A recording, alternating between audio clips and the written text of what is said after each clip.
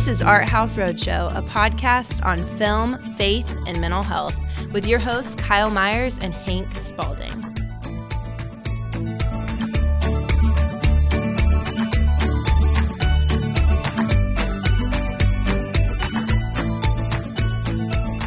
Welcome back, movie nerds, to a brief little movie review. And I am so lucky to be joined by my co-host for this review. This is the first time we've collaborated on a review, which is really great. And if the audio sounds a little bit different, we're using a different platform to host the recording today. So if you hear something that sounds a little bit different than our nice, crisp, clean audio that we normally have, that's why. But Kyle, how you doing? I'm doing good, man. I'm doing good. I feel lucky to be here too. Yeah, it's good. Yeah, it's a cold day here, so wherever you're at listening to this, I hope you're staying warm. But it's really funny. Kyle and I actually work across the hall from one another, and we just elected to video conference this recording rather than do it in person. And so it's true. But I'm working from home today anyway, so this works for me. I don't have to drive up to see Dr. I feel like I intentionally chose a day that you couldn't meet in person, so that maybe it's my fault. But I appreciate you zooming in from an hour away, and we'll get right to it. So today is our much anticipated review of Licorice Pizza, which is a really great movie. It got a wider release than most kind of like films of this genre, but sure. I think it was still really good. Kyle, do you want to say a little bit? I know you're a big fan of this director, so if you want to say a little bit about that. Yeah, Paul Thomas Anderson, sometimes referred to as P.T. Anderson. In regards to art house directors, auteur directors that we've mentioned before, a director with a very personal vision and a lot of key themes you'll see through all of his movies that very much relate to Licorice Pizza, the one we're about to talk about. But certainly he has some other very sweet, sensitive types of love stories that also, or typically have quite a bit more tension and just kind of difficult moments happening in some of these other movies. Not as if you've seen There Will Be Blood. That's probably his most intense movie and least relational, but there's still a lot to talk about with that one, relationally and spiritually. But yeah, if Punch Drunk Love was a surprise back in the day with Adam Sandler being used in a serious role for the first time. I was just trying to give context to my 18-year-old about what that was like when everybody loved Sandler as an SNL guy, actually doing a dramatic performance. It was very weird. Yeah. And he's a very quirky, character. And in the same way with Gary and Licorice Pizza, falling in love and in embracing something that's, being offered to him.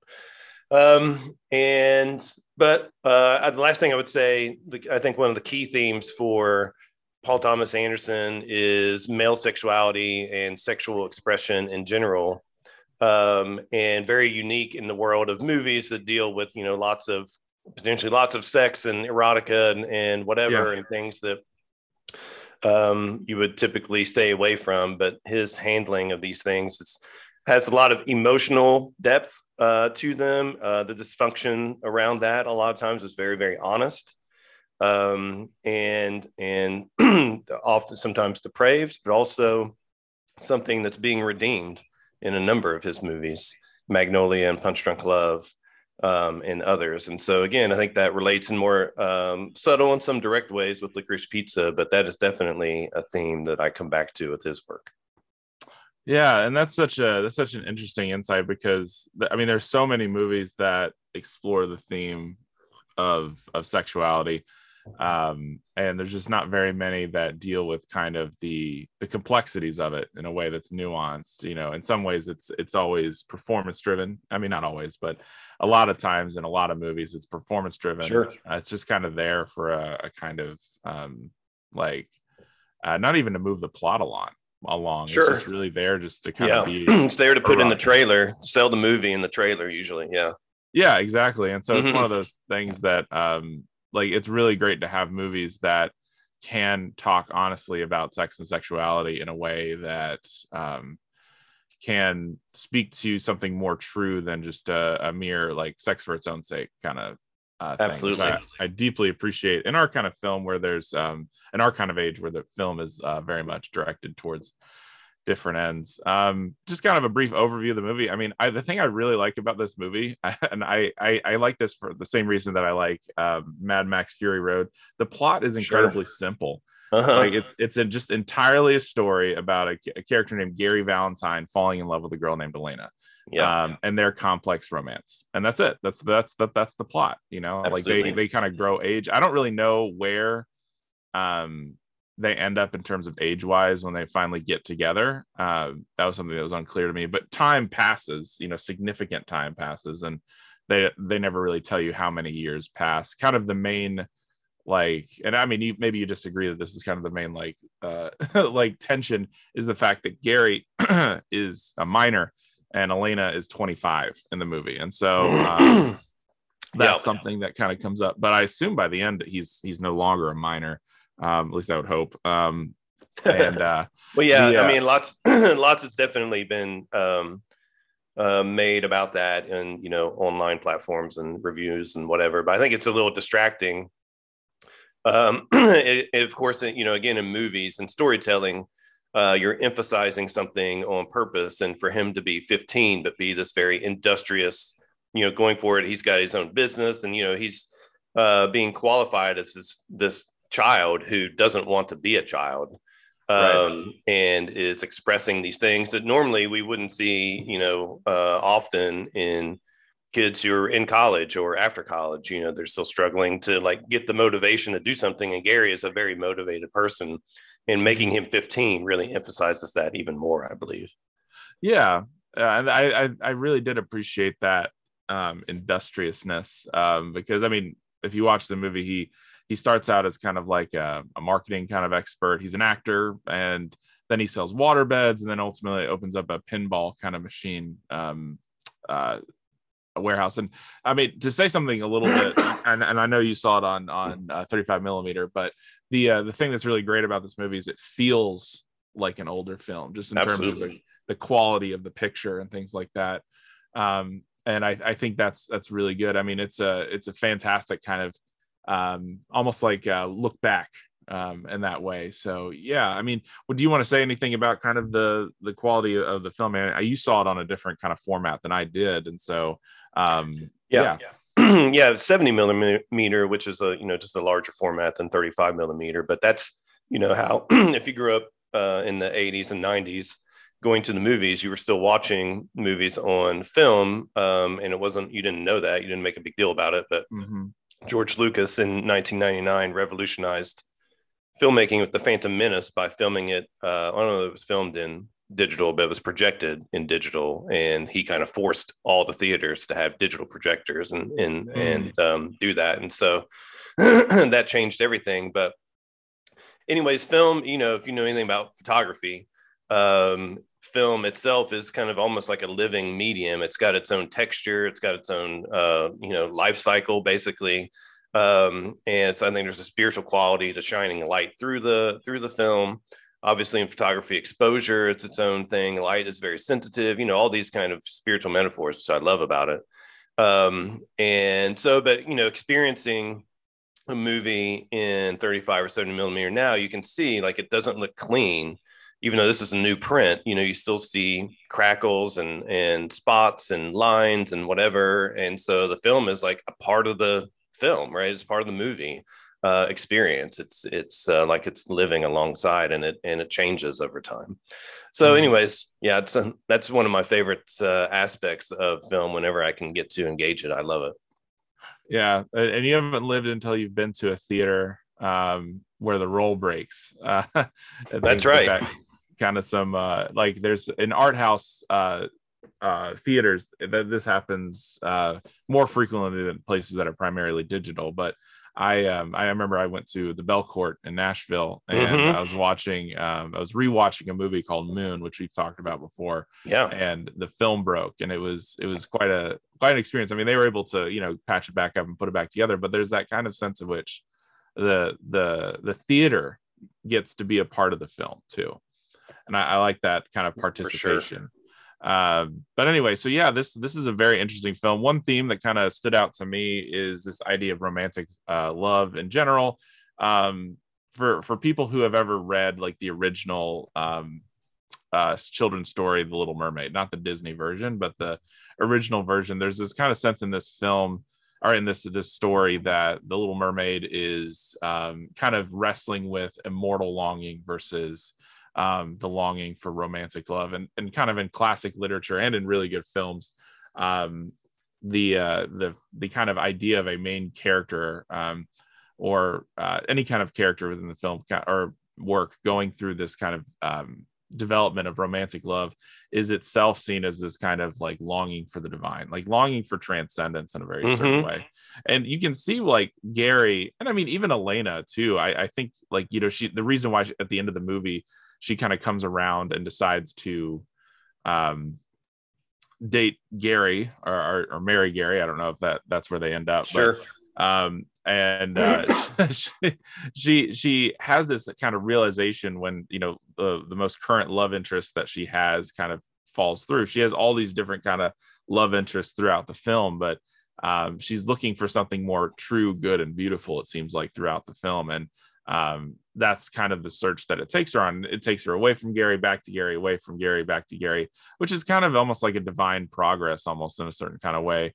And it's a kind of purifying of our loves and affections. And that's a part of like theology 101 in terms of the relation to ethics. Is it's not about just teaching do's and don'ts. It's about, you know, training the affections to love well and to love rightly. And so in some sense you see that heavily in Elena, but with Gary, even in his mind, like his kind of maturation, right, development into an adult, like he has to put off childish things and become an adult himself.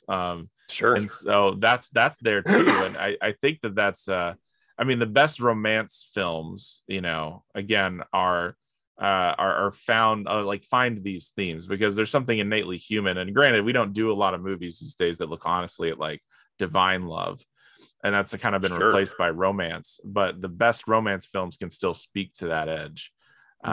With some exceptions, we do have ones who talk about love for the divine, but that's good. But yeah, so when you're watching this movie, what kind of like things stood out to you in terms of important themes for our listeners? Yeah, man, absolutely. Well, one is to, again, start with the male sexuality side of it. And I think one of the significant things he is putting out there for Gary in particular is that Gary does have some sexually deviant behavior, manipulative behavior, you know, behind the scenes that you just kind of learn about from other characters, and who Alana is talking to, or you just see, you know, Gary hanging out with another female and Alana is jealous, or sometimes vice versa, right? They're kind of testing each other.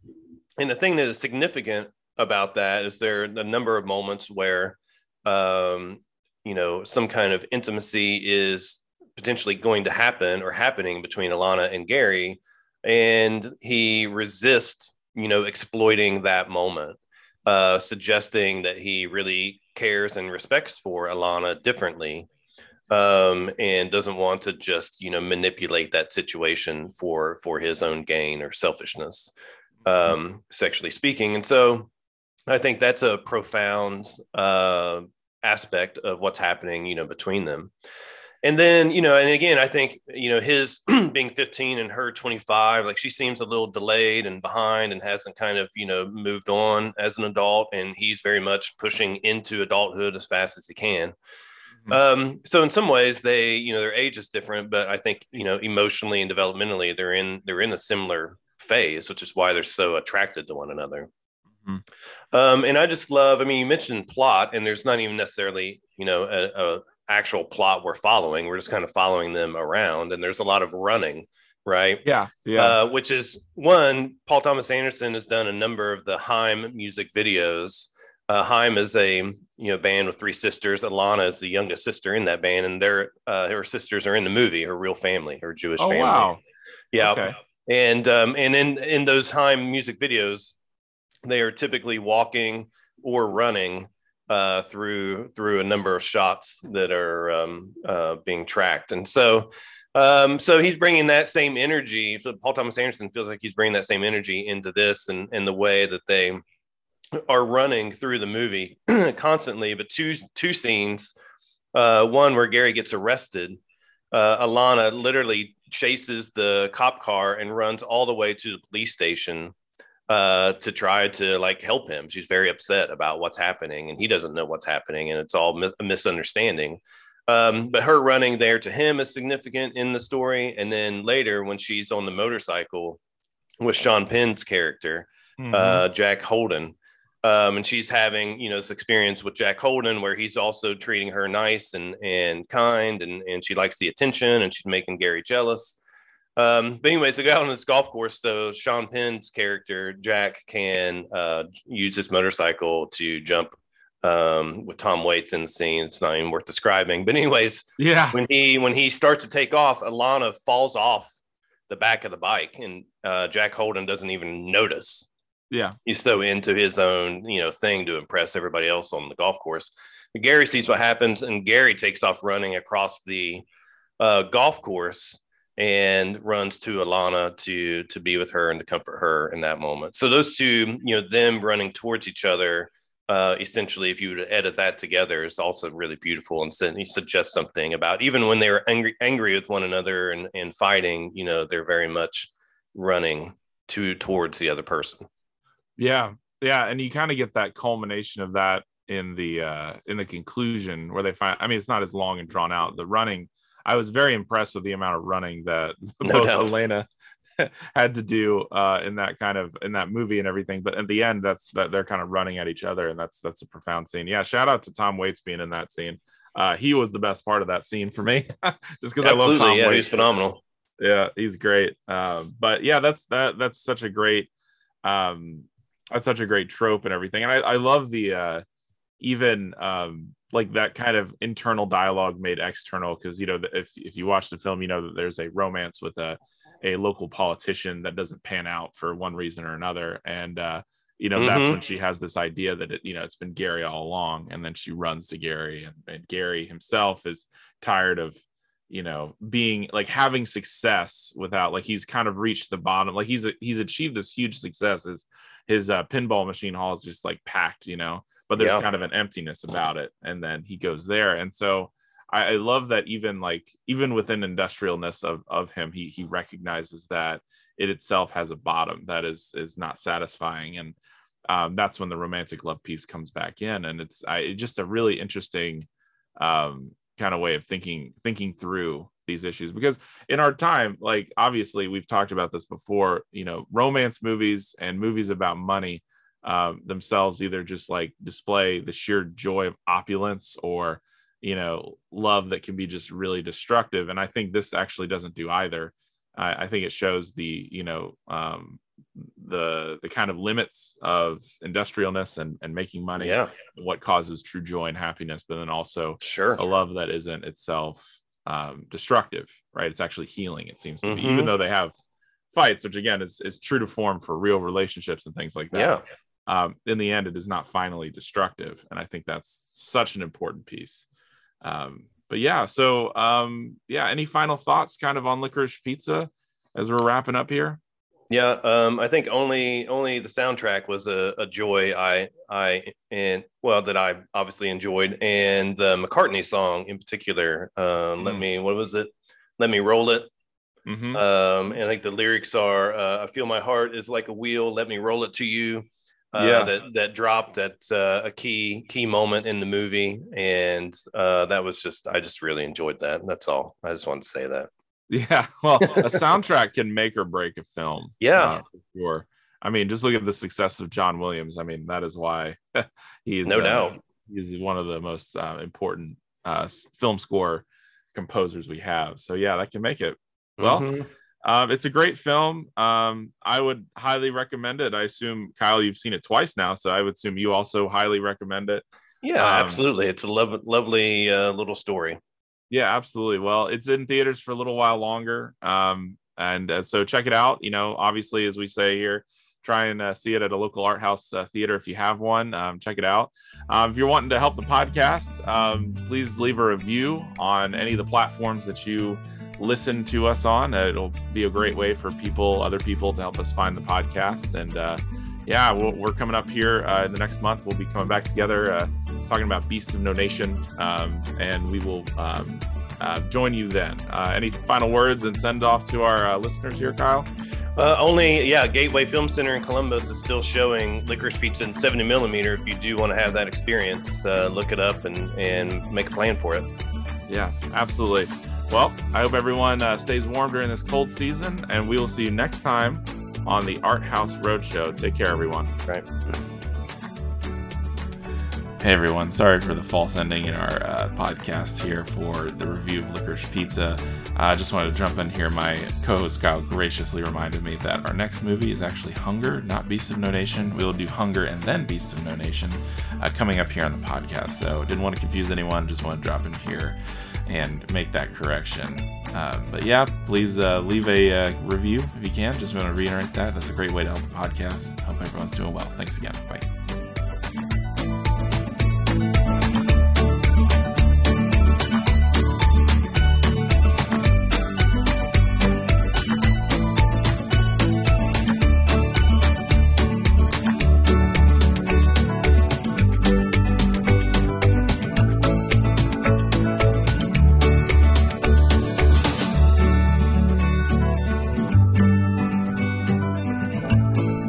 And that's a wrap. Thank you for joining us on Art House Roadshow. We'll see you next time.